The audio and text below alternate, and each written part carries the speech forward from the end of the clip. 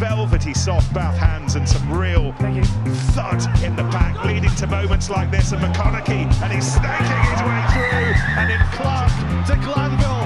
Fokina Singa is standing, waiting, pouncing. Big Joe makes his a double. Oh, he's gone through on his own.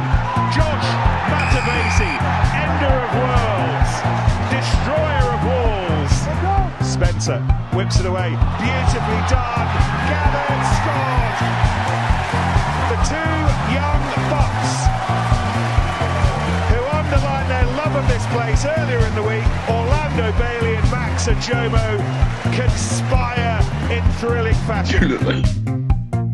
Hello and welcome to the Bath Rugby Plug, the rugby podcast by the fans, for the fans, plugging the boys in blue, black and white.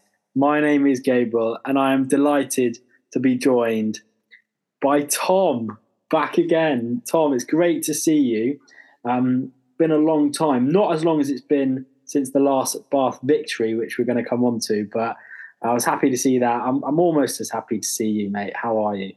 It's been a while, mate, and already it's almost a shambles. Me butting in during the start of that intro. Not sure if anyone picked that up, but yeah, I've been away for a couple of weeks, gallivanting around various parts of the world, and felt a long way away from Bath Rugby. Apart from listening to the two episodes in the meantime, great podcast that you did with Nair Merrigan and now regular friend of the podcast, Henry Bate. Enjoyed listening to those ones, and back to celebrate a win. Yeah, it was touch and go, to be honest, mate, as to whether I was going to invite you back on the podcast. So yeah, you should feel honoured to be back on, and honoured to talk about the best week that Bath have had in a season, 2 seasons. Some fantastic news, and obviously the great win for the boys on Saturday at the Rec over Northampton Saints, Tom. What a week to come back for. It's been an incredible week, and we'll get on to the new signings and the news about the redevelopment of the stadium as well. Great stuff. But it's been a tough time. It's been 154 days since the last win. We beat London Irish back in May 27-24, which we'll probably remember. And I saw a stat on Twitter. It was Will Keller of the Times who tweeted that since that point, we've had 2 prime ministers, 2 monarchs, 3 home secretaries, and 4 chancellors of exchequer. So a lot's changed in the soap opera and saga that is British politics. But the losing streak has been consistent for Bath. But we've turned that around, and it felt like stuff started to click a little bit on Saturday, and you were there, and it must have been incredible atmosphere, and you certainly weren't shy of getting in front of the cameras as well, G. It was a fantastic day at the Rec, one of the all-time days at the Rec. There was a sense of anticipation. I felt like Bath fans felt like a win was coming. I did, certainly, and I know Henry did when we recorded last week's podcast, and there was that air of this is the day that we're going to do it. Northampton, who are 3rd in the league, but do feel like a team you can turn over if you play well. Bath having played undoubtedly their best 2 performances in the previous 2 weeks in the Premiership, running Saracens and Gloucester really, really close. So there was kind of that air of anticipation, and particularly getting off to kind of the 14-0 start that we did. The atmosphere just built, and the atmosphere kept going in the clubhouse afterwards. And yeah, I may have got a little bit carried away. If you go back and watch that doesn't sound like you at all. If you go back and watch the ITV highlights, the interview between Dave Flatman, Topsy Ojo, and Ollie Lawrence, and Will Butt as well, it seems like he makes an appearance. That was me in my new replica Will Butt jersey behind Ojo and Lawrence. So, yeah, fantastic day, and that was a bit of a highlight watching that back on Monday, Tuesday, whenever that came out. Yeah, we're in the wrong number though.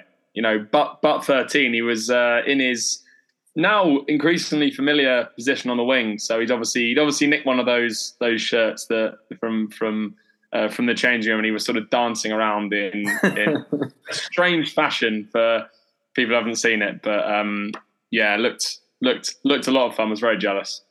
Was a lot of fun, Tom. Before we get into that game and all the news that has come out, all the positive news, I just wonder if you had any thoughts on the previous couple of weeks that you wanted to share us. You've been denied about an hour's airtime, so why don't you condense down all of those thoughts into maybe 30 seconds or a minute? Yeah, I thought as you just said, it was clear against Gloucester and Saracens that things were starting to fall in place. I thought Nair Merrigan said it well on the podcast, where, you know, things just weren't clicking at the right time. So scrum would go awry here and there, a line-out would go awry here and there. We'd be ill-disciplined at the breakdown. And, you know, ultimately in both those games, if a few more things had gone our way, we could have beaten Gloucester and Saracens, which, you know, they're two of the favourites to get top four and ultimately go on to win the league. So it felt like things were improving, but we just were losing those moments still. I think the other thing I've been so impressed with is Ollie Lawrence. I mean, he's just been exceptional, as you said, and I think he's provided that go forward and that uncompromising carrying that we've, you know, it's now so clear that we've been lacking. He's been brilliant, and the way it's come about is obviously incredibly sad with Worcester, with the Worcester situation. But it's obviously great from his perspective that we've been able to offer him kind of a long-term future in the Premiership, and, you know, hopefully he'll move on to fulfil his England aspirations. And then maybe just the last thing, talking about England aspirations, absolutely gutted to hear about and to see the injury to Will Stewart. I mean, both from a Bath and England perspective, you know, he's looked in cracking form of late. We spoke to Tom Dunn about him, and he's been so impressed with how he's been coming on. He was making that number 3 shirt his own for England, and, you know, the injury report that the Bath released sort of said that it wasn't as serious as first thought, which is positive. But yeah, just keen to see him back as soon as possible to try and keep up that momentum that he was building. So yeah, I think they're the 3 hot takes from the last fortnight from me. Nothing new, but there you go.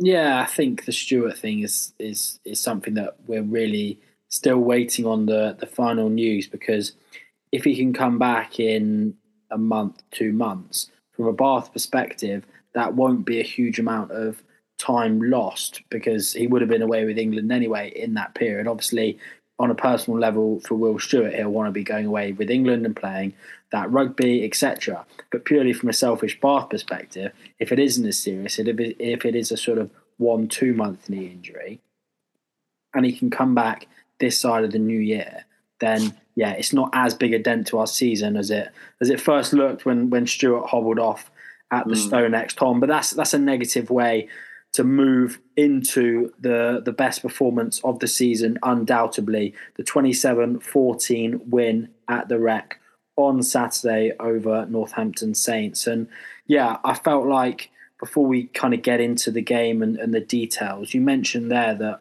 a lot of the time, some of the key moments in games weren't going our way in those games against Gloucester and against Saracens.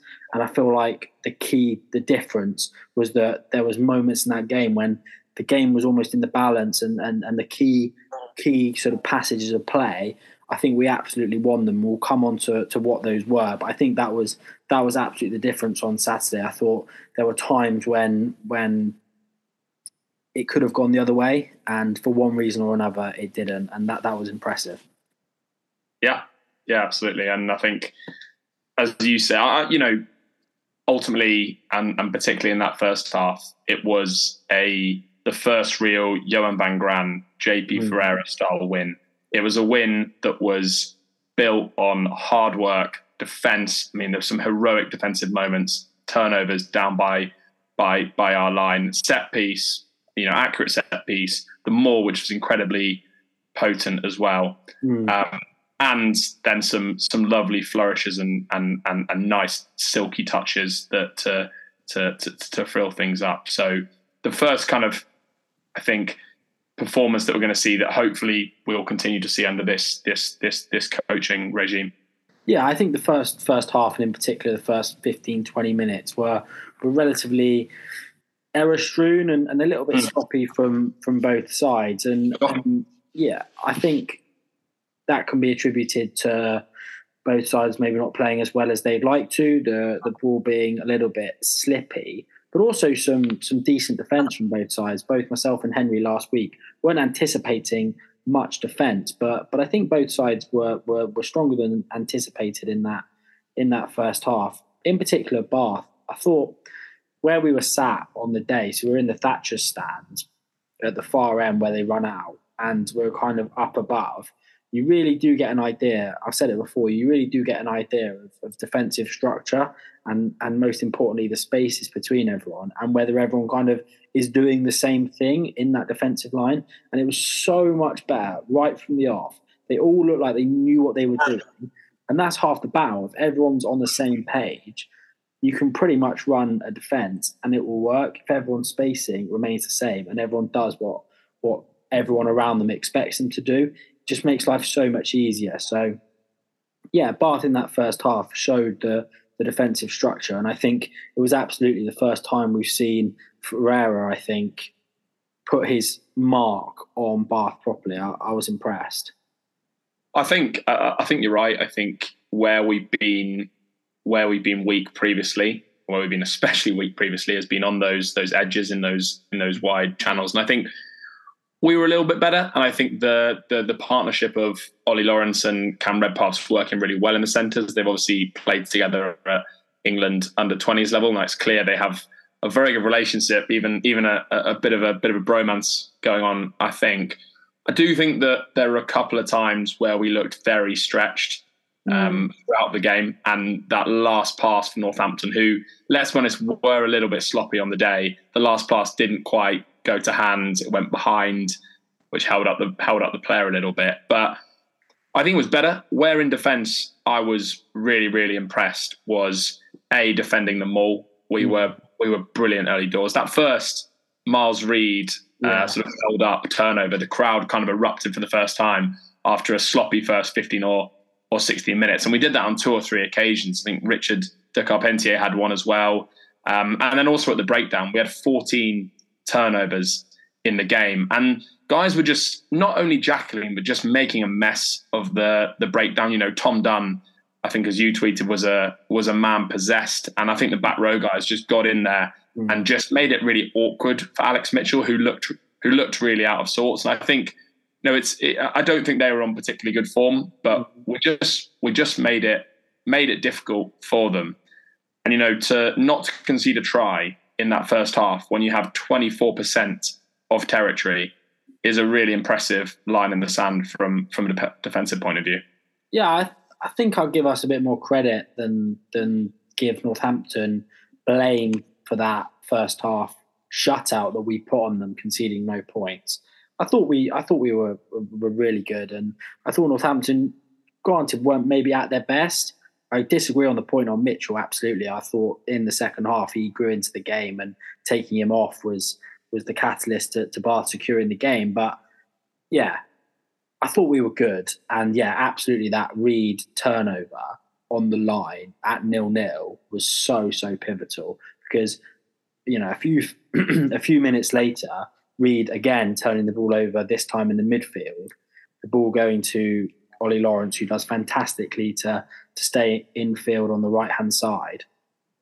And then big Winru carry before Cam Redpath goes round the slightly overweight Lewis Ludlam to put Miles Reid under the posts for Bath's first try. It was a really good team try, well-deserved after being kind of backs to the wall in that earlier possession.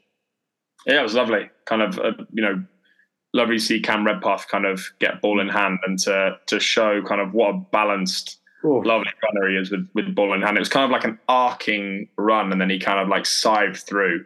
And yeah, simple 2-on-1 for Miles Reid, who was putting himself about defensively. I mean, a couple of really key turnovers. He had 17 tackles out of 17, 100% success rate, and that was the most out of any player in the game. So he certainly deserved the try. And just stretching teams from coast to coast and showing something in the backs really for the first time this season. I mean, the first couple of games, the guys barely got the ball. So I think Joe Maddock will be pleased with the couple of tries that were kind of born from nice attacking backs moves. I thought those two who featured in that try were Bath's outstanding players on the pitch. Yeah, Reed had his best game, I think, in a little while, just everywhere and making key interventions at key moments. And Cam Redpath was superb on the day. I thought it was maybe his best game in a Bath shirt. And we forget, I think, that he's had so long out with injuries, and it's been such a rough time for him. To see him back, to see him smile on his face, running ball in hand, creating chances, being a key man in that Bath squad, it's just it's frustrating that he's going to Scotland this week. But they need to wrap him in cotton wool. I hope he doesn't play. No, I'm obviously joking, but just they play on Saturday. He's straight into another game. I imagine he might well start after the form that he's shown. I just hope he doesn't get crocked, because it would. He's had a couple of serious injuries now. He's a young guy. He's come back really well. He's worked incredibly hard to come back. And if there's just everything crossed that he stays fit and continues his form, because he had a great game and just showed his class and showed what he can do when there's a solid foundation underneath him. In similar fashion, Tom Bath's second try came from love this one. On our line again from an unlikely man in Darcy Ray, who turned over. We showed some ambition to run from our own line through Josh Bayliss and Joe Thokanasiga, winning the penalty. Into the corner we went, and 3 moves later, Bath skipper Tom Dunn crashed over. That was again another try born out of the fantastic defensive effort that we'd shown, and born out of the increasingly potent looking maul with a few more bigger bodies in that pack, and Tom Dunn masterfully controlling it from the back. I love that try, because not only was it a really good team try with guys involved that aren't usually involved in tries, Darcy Ray with kind of the turnover there on the line, but it showcased the full range of kind of rugby really. It showcased robust defence. We're making big shots down the line, turnover, heads up, opportunistic rugby. I mean, my heart was absolutely in my mouth when we were sort of spinning it across our line there. I thought, I can see this going all wrong. Then the break from Bayliss, he so often does that out in those wide spaces, and Thokanasiga, as you say, and then just set piece accuracy and muscle. Tom Dunn has one thing on his mind there, and that's to maul till the cows come home. So really, really pleasing team try, and I think they'll look back at that and see all the individual steps that led to that, and they can take confidence that it's. I don't want to get ahead of myself, but you can take confidence that stuff's starting to click. Stuff's starting to click. Tom Dunn with one thing on his mind. Tom Dunn, honestly, running off the field at half time. I was a little bit concerned as to what he was going to say to them or what he was going to do to them in that half-time break. As captain, leading the boys off, he had a look in his eye that frightened me, if I'm being honest. It was a man that was just not going to lose that game. Tom Dunn, Bath skipper, done a fantastic job. Tom, people asking us on socials, I will try and get the name. Harrison Spence asking on socials whether Tom Dunn's actually the right man for the job as full-time captain. Just a quick aside from this game, what's your thoughts on that? I don't think we've named Ben Spencer as captain. He's a brilliant leader. I think he's the man to do the job this season. You don't change midway through the season anyway. But I've been massively impressed with Tom Dunn. He's probably not a guy that I was expecting for them to give the armband to. They've tried out various guys. They tried out Josh McNally, who Dunn was preferred to prior to his injury. They've tried out Josh Bayliss. They've given Miles Reed a run out as well. I'm probably missing one or two others as well. And then Tom Dunn's come in this season, and as you would expect, and as he's always done, it's very much lead by example style of captaincy. It's very much, I will put my body on the line. I'll put everything into this and just follow me into battle. And that's as you said, he has been a bit of a man possessed this season. And I think he's been fantastic. And I think he's been complimented as well by the fact that he can come off after 55 minutes as he did in this game, because Niall Anik comes on and does a really good job. He's accurate. He looks likely. He manages them all well. I think it's a step up from the quality of guys that performances that we've seen coming off the bench in previous seasons gone by, which I think helps Tom Dunn. Slightly concerned I was, Tom, sat in the stands at the Rec just on the stroke of half time, and then in the period that immediately followed into the second half, Northampton with that try disallowed through Ollie Slightholme on the last play of the first half. And then again, they came close to our line as soon as the ball was kicked off in the second half. And eventually Tom Collins scored in the corner on 52 minutes to make it 14-7. And yeah, we were on the ropes a little bit at this point. Northampton certainly with their best period of the game. I don't remember us being as on the ropes. I guess I'm just kind of looking back on that game with such positivity. But watching it back this evening, yeah, that game was massively in the balance at this point.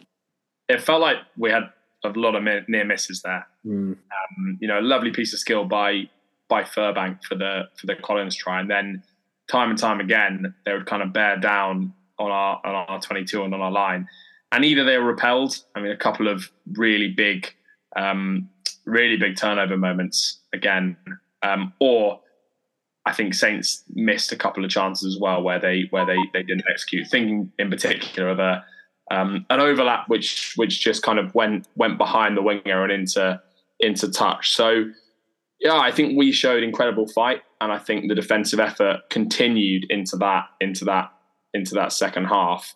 But I also feel like Saints let a couple go, but I think we've earned a little bit of luck. We've earned the rub of the green after it not going our way for quite a few occasions. So we had to take advantage of that, and we did. Yeah, I love that phrase. We have earned the rub of the green. I did think Mitchell was starting to influence the game far too much for my liking. Quick taps, threatening. They were certainly trying to speed up the game, make it quicker, put us to the test. And Bath, alternatively, in my mind, were trying to slow it down. Yeah, well, Mitchell had that tap and go, didn't he, when he basically threw it into someone and it came back to him. So, again, another uncharacteristic mistake from him. He's a cracking player. And I know that he's a favourite of yours, but I don't think. Can you tell? I don't think that. I think that halfback pairing for Saints were uncharacteristically a little bit erratic and inaccurate. Whereas I felt the kicking, by contrast, from Bath was pretty on point, and we certainly won that battle on the day. Big moment, as I spoke about at the start of the podcast, Tom, then followed, and it centres around Dave Attwood. In my mind, yeah. Bath, fortunate enough. Not fortunate enough. Bath earned penalties which allow them to get down the field. Lawrence crashes. Attwood clears out in an aggressive fashion, and has since been cited for an incident at that ruck. Dave Attwood will receive a 3-game ban for striking or punching an opponent, something which he has admitted he did in that ruck. Bath eventually had a penalty advantage, kicked a penalty at sticks. The TMO does actually review the Attwood incident, describes it as a rugby incident. I'm not sure what sort of rugby the TMO has been watching or playing recently. And that was a huge moment to go 17-7 up. And it so easily could have remained at 14-7, and Bath could have been down to 14 men. The citing officers have since confirmed that's absolutely what should have happened. Yeah, it doesn't look great, that incident, to be honest. I mean, I know it must be frustrating. You're trying to get quick ball and you're trying to recycle, and there's a guy lying on the wrong side, and he kind of knows what he's doing as well. But I mean, when you look at the angle, and I don't know how a TMO didn't see this, he kind of does strike him in the back of the head a couple of times, and Dingwall's bleeding from the. I think he's quite lucky really there with 3 games, in my opinion. I think that's quite a nasty incident actually. Didn't like to see that at all. It certainly was a pretty nasty one, and the consequences of it were splattered all over Fraser Dingwall's face. But I know that Dave Attwood said that he spent the evening apologising to his friends, family, and also to Fraser Dingwall. So the apology and the remorse probably played a factor in the 3-game ban, which I'm sure trained lawyer Dave Attwood is all too aware of as well. So, yeah, Attwood missing Bath's next 3 games. And Quinn Roux, who I think has looked good since he joined. He went off at half time as well. So not sure if he's picked up a knock to add to the injury list, with obviously McNally and Ewells potentially looking a little bit light in that department for the next few games. Yeah, we've got that big boy Fergus Warner. Blimey, O'Reilly's a big boy. Yeah, and old Michael Tete as well, who's equally a big old slice. So that could be quite a powerful combination. Yeah, that would be a humongous second row combination. But I think after that try, the game went Bath's way again. Alex Mitchell, who's now got more mentions than any Bath player on this podcast, comes off, to me inexplicably, and soon after Redpath intercepts the try to put Bath 24-7 ahead. Great read from Redpath, great pace and a great celebration. Yeah, lovely moment. Charlie Ewells was saying on commentary that what a good defender he is, and perhaps that he's seen that move play out a few times as he's come out of the line, and he's read it really well. It's opportunistic. It's nice hands to take it as well, and then a great moment for him to dive in with his tongue out. It was a lovely shot on the website and on Twitter of him doing that. And at that point, did it feel like the game was done? Did you feel relief, or are you haunted by all those occasions when you're like, we can give it away from anywhere here? Well, it's funny you say that. I was actually speaking to a fellow Bath fan, a fellow tormented Bath fan in the stands where I was sat, and actually when he crashed over, we did kind of feel like, we've got this game done 24/7 with about 13 minutes left. There was some certain confidence around, but that very, very quickly turned into extreme nerves when Saints crashed over for their maul try, and within an instant we were back to the nervous wrecks that Bath fans often are at the end of games, and fans and players alike were pretty nervy, I think, in that last 10 minutes, and that certainly played out. Well,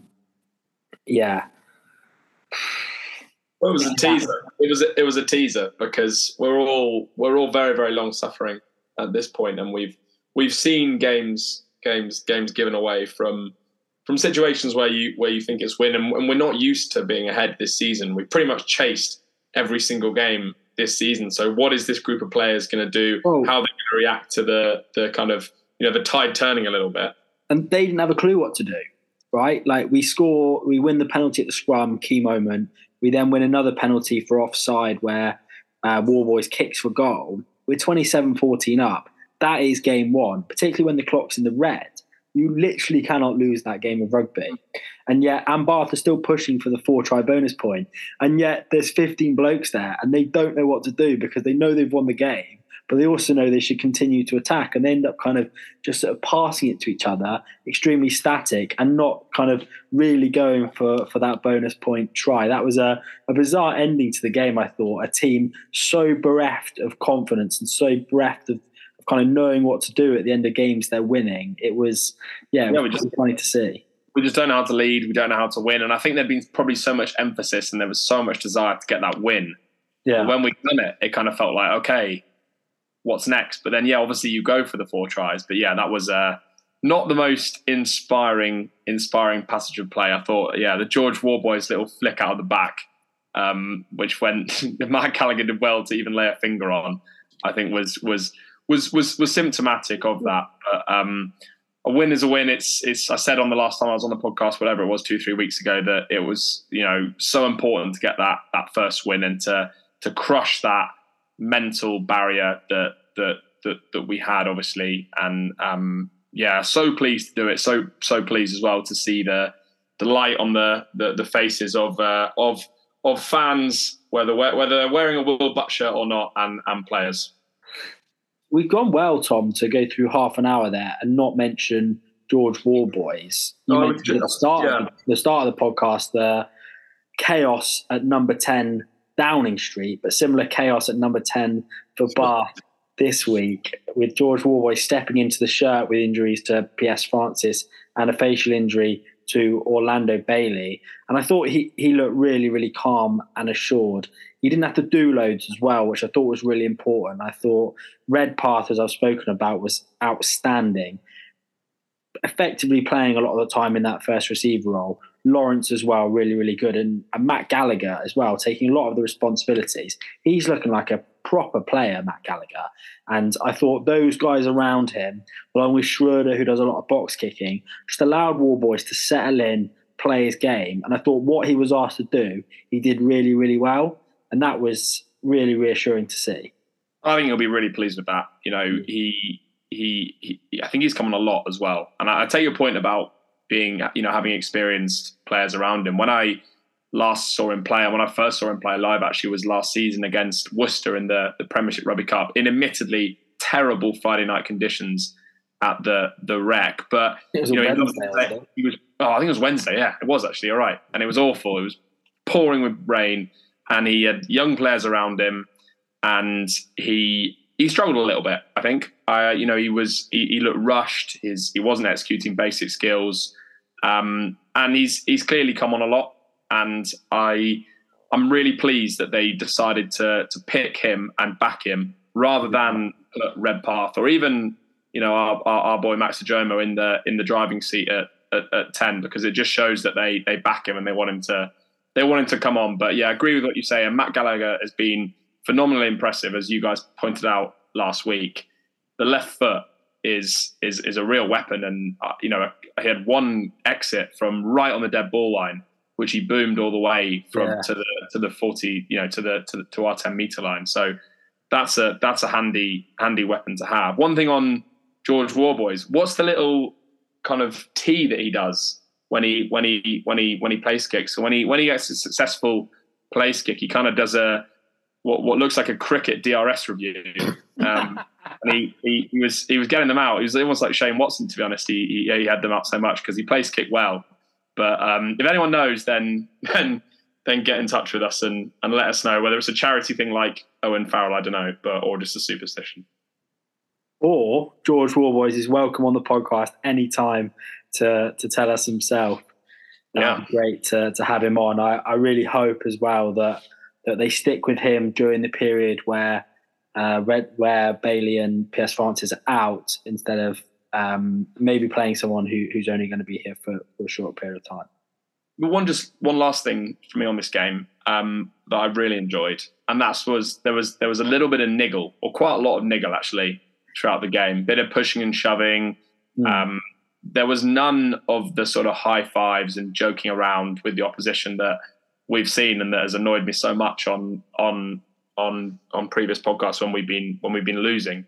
And I think that's great. If we're going to be the uncompromising physical side, we can't be going up and bum tapping the opposition and chatting to them. And I know all the players are mates, but in that 80 minutes, they should be trying to tear lumps out of each other. And they were certainly trying to do that. And, Dave Atwood probably crossed that line a little bit, but I like the intent. Yeah. And I think Tom Dunn, I would suspect, has a lot to do with that, but I like the intent of the bit of niggle.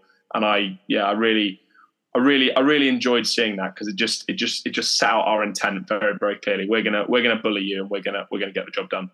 We're far enough down this podcast now, like 40 minutes in, for me to say this. I much prefer Dave Atwood whacking someone twice than Max Green helping someone with cramp. That should be you should get a 5-game ban for that. Yeah. Maybe he has got a 5-game ban. He's not featured since, but yeah, I agree 100% with that. Good. Maybe more than anything you've ever said. Just be a bit harder to beat. And Bath were absolutely harder to beat on Saturday. A really, really great win for the men's team, followed by, Tom, a really, really great win for the women's team. Again, Bath playing the doubleheader, the first doubleheader of the season after successfully doing it a couple of times last season. And a doubleheader with 2 victories for the blue, black and white. 33-0 victory over Old Albanians in Championship South 1. That made Bath, it maintained Bath's position, Bath women's position at the top of the table, having won 4 from 4, Tom. These are kind of great initiatives, I think. And after I'd made an idiot of myself, putting my Will Butcher in the back of the ITV camera and generally looking like a bit of a tit on national telly, I then went down to the stands and watched this game, and along with quite a few other people, it was really, really good to see. And that kind of just topped off what's been a fantastic week for Bath, and went on even into the week with the announcement that Ted Hill, who made his debut on Saturday off the bench, and I thought made an impact, has signed a long-term contract with Bath. The 23-year-old is an excellent player, and is exactly what we need as a ball-carrying number 8 this season, and as a future leader of this squad. That's a fantastic signing. It's a brilliant signing, and if the reports, I think it was reported in the Times, that it's a 4-year contract until 2026 that locks him in. So you don't often see 4-year contracts, so that's a long-term commitment. And he looks the all-round package. I mean, he's physical. He's very strong defensively. You saw him smash someone into absolute smithereens when he came on. He's good at the breakdown. He's a line-out option. He's very tall. And yeah, he's clearly a strong carrier, calm head, a leader. He's captained Worcester. You're not scouted at the age of, I think it was 20 or 21, by Eddie Jones to come in as an academy player and to get a couple of caps if you're no good. So yeah, brilliant. And I think this season he's come in to a squad characteristically hampered by injuries, and he's going to be a really quality guy to step in for someone like Sam Underhill, who will obviously be missing. So he could play 8. Cracking news. I don't think he's played a huge amount of 8 in his time at Worcester. I think he's historically played 7, but he's got the fit. He's a big slice, mate. And he's only 23, so he'll probably get bigger as well. But yeah, I don't know. Yeah, I remember when he first came onto the scene, he was quite slight and quick. And seeing him in the flesh on Saturday, he's a big boy, and I think he could definitely play 8 this season with the lack of options. Yeah, he's almost got he's got sort of kind of just freakish kind of physicality and definition, almost like kind of like chimp-like definition in the kind of mold of like a Tom Curry or a who's the guy that played for Newcastle as well? Mark Wilson. Yeah, so just guys that are just freaks physically, and he certainly looks that way. So yeah, I'll be interested to see where he fits in, and the guys in the back row have had to be pretty versatile and move around. So we might get a chance to see which position kind of suits him best for the remainder of the season. Yeah, he's joined, Tom, alongside a couple of other Worcester players who have joined on short-term deals. This was actually announced prior to the Northampton Saints game, and Billy Searle, who was one of them, the 25-year-old fly half, featured on the bench for Bath on Saturday. He joined alongside Jamie Shilcock. They are covering for the injuries of Francis and Bailey, as we spoke about, but also the hamstring niggle that Tom de Glanville has picked up. I guess people may be wondering at this point of the podcast, maybe if you've got this deep in, you're probably pretty well versed in salary cap nuance, given that it's quite a noisy podcast. But how are we affording this, Tom? Yeah, I saw quite a few people sort of query this. Obviously, we've signed Ollie Lawrence on a long-term deal as well, and I think there's a few things. So as we found in seasons gone by, where you get a long-term injury to a player, you do get a certain amount of dispensation as a proportion of their salary. So when we've needed cover in the past, we've used that, and the club have been open about the fact that we've used that. And when you think about some of the probably more highly paid players, Yules, Underhill, Abano are out. Those numbers are probably slightly bigger. the other thing is that the salary cap increase. So it's currently 5 million and will be increasing back to 6.4 for next season. So in the case of Ted Hill, what they've reported, obviously it being a multi-year deal, is that he's taken kind of a much lower wage this season in his contract, with a view then for that being increased next season as the salary cap increases, but also presumably as other players' contracts come to an end and there's more cap there. I think the only other thing, G, would be that potentially we're not operating right at the edge of the salary cap.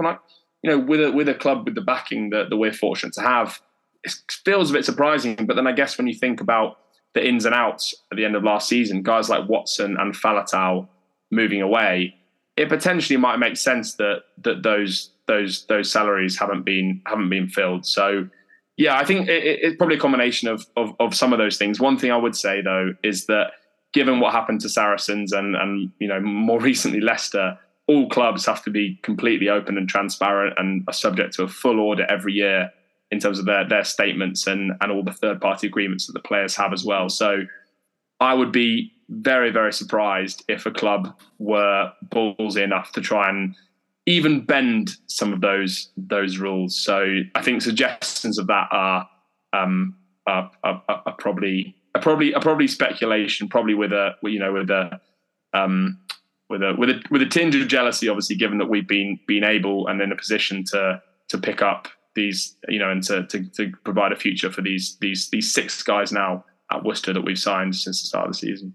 Yeah, 2 things I guess I'd add to that is that the salaries that I think a lot of these guys will have to take this season, it's just going to be massively reduced to what they were on at previous clubs. I'm thinking both the players at Worcester and also at Wasps, and below what would be perceived as market value for these players. And that might be the case in the instance of the players that we've signed. Yeah. There's like 72 players that have not got a club, and there's 10, 11 teams who are all pretty much operating near enough at the salary cap and are unable to afford them, which is a really sad state of affairs. And that will lead to, players just in the want to getting back into it, taking less than what their market value would be.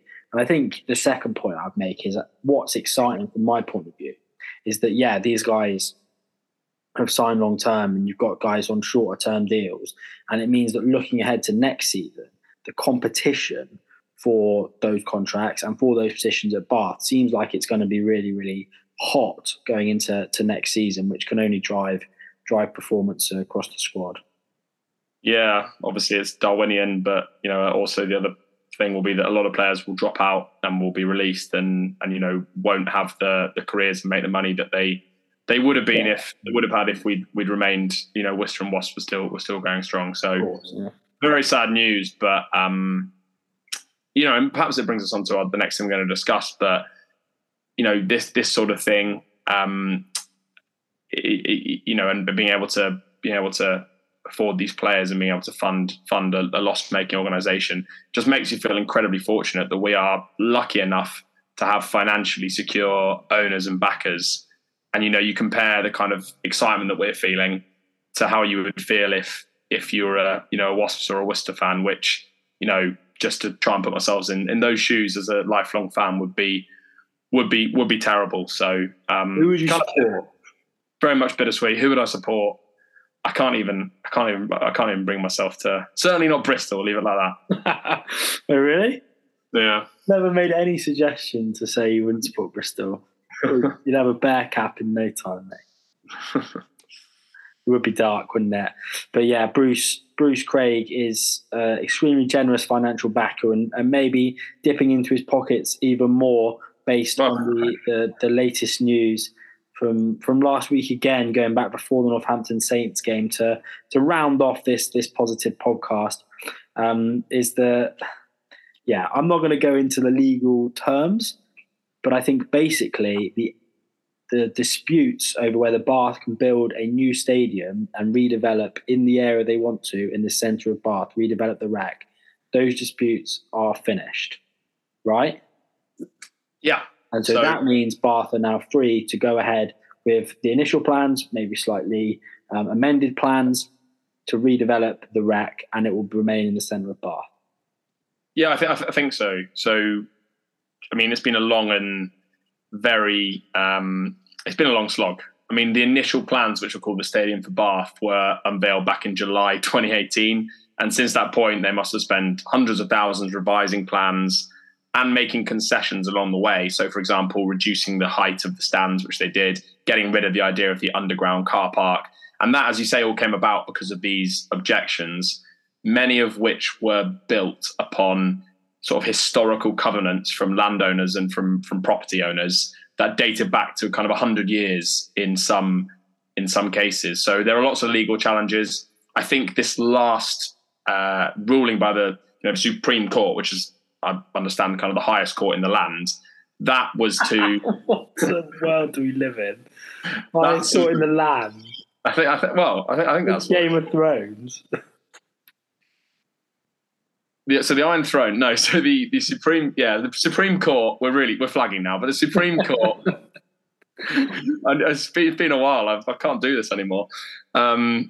They essentially, I think, ruled out the last and latest set of appeals to the initial rulings. That's what I understand. So now there can be no further appeals, and this can move ahead and is beyond these kind of legal barriers and covenants that were in place. So I think, as Tarquin McDonald said, the next step now will be to draw up plans that satisfy those agreements and whatever legal agreements been put in place, and then to circulate those plans. So essentially, I believe what we'll expect is another set of plans, and then hopefully there'll be no further room for legal wranglings and objections, so we can then move forward with timescales. But yeah, more than 4 years since initially plans were revealed, as I say. So kind of not holding my breath that there won't be further stumbling blocks, but it seems very, very positive.